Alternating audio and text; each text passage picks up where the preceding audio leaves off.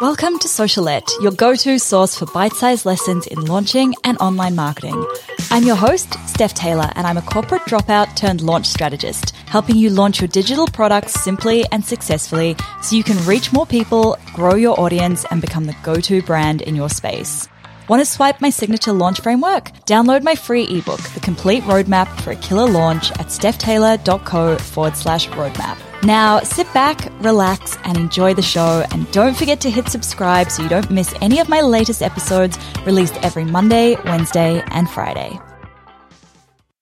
Hey, welcome back to Socialette. This is episode 355. Earlier this week, I talked about where you can find ideas for a digital product. And I know a lot of you have the opposite problem where you actually have too many ideas. I tend to fall into that camp. And this episode is for you if you have too many ideas and you just can't choose where to start. So my biggest tip for you is to just pick one. Guys, I made the mistake where I tried to create more than one product at a time, and I ended up with all of these half-finished products, but nothing that I could actually sell. So once you've created one, then you can launch it a few times, get it really nailed down, honed in, and then you can focus on the next product, right? I think often we have this fear that people are going to steal our idea or create it first if we don't do it quickly enough. And that's so normal. I often worry about that as well. And then I have to remind myself it's not about having the unique idea. It's about solving a problem for people. And just because somebody else creates a product on the same idea as you doesn't mean that your product isn't going to sell. Okay, how do we choose between your ideas? Firstly, which is your lowest hanging fruit? Which is the product that you can create the quickest? And often this might be a group program which you are teaching live via Zoom week by week, and then you could potentially repurpose the content from that as an online course, or you could teach it as a group program again. Maybe it's something that you already have the content for and you just need to put it all together. Maybe you've taught an in-person workshop and you already have slides and notes for this and you could record the workshop and sell that. Creating a digital product doesn't have to be difficult. It doesn't have to take a long time. A lot of the time we already have content we can repurpose. So I really encourage you to look for that low-hanging fruit. The next thing to consider is, what does your audience need first? I want you to consider the whole journey that you're taking your audience on. So, for example, in my business, I have the Digital Product Creators Vault so that my audience buys that. It gets them to start thinking about creating and actually creating their digital product.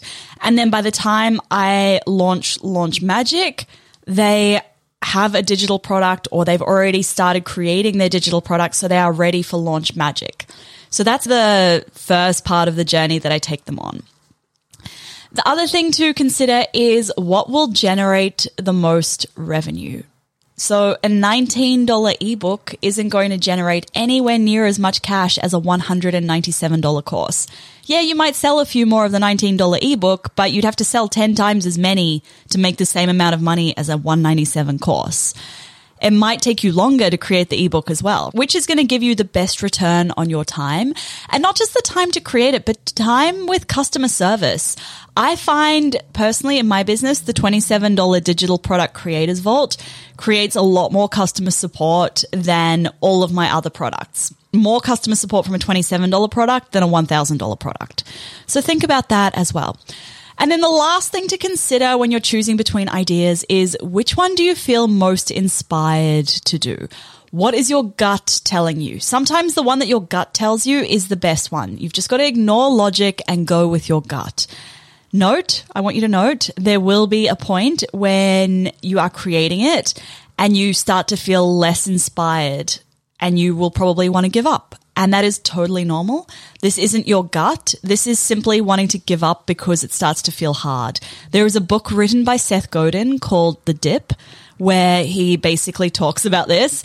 And I think the premise of the book is that the people who are successful are the ones who keep going through the dip.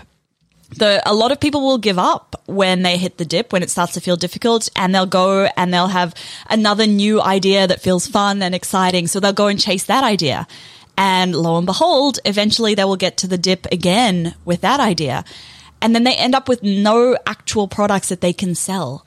So I would recommend you just keep persisting through the dip, because you will eventually get to the finish line, and it is so rewarding. When you finally finish creating that product, it feels so, so good. All right, guys, that is it for today's episode. Make sure you hit subscribe so you don't miss any new episodes released every Monday, Wednesday, and Friday. And if you have any friends who you think could learn a thing or two from Socialette, I would love it if you tell them about it. And also, as always, I do really appreciate every single rating and review I get. Thanks so much for listening, guys. Catch you next time.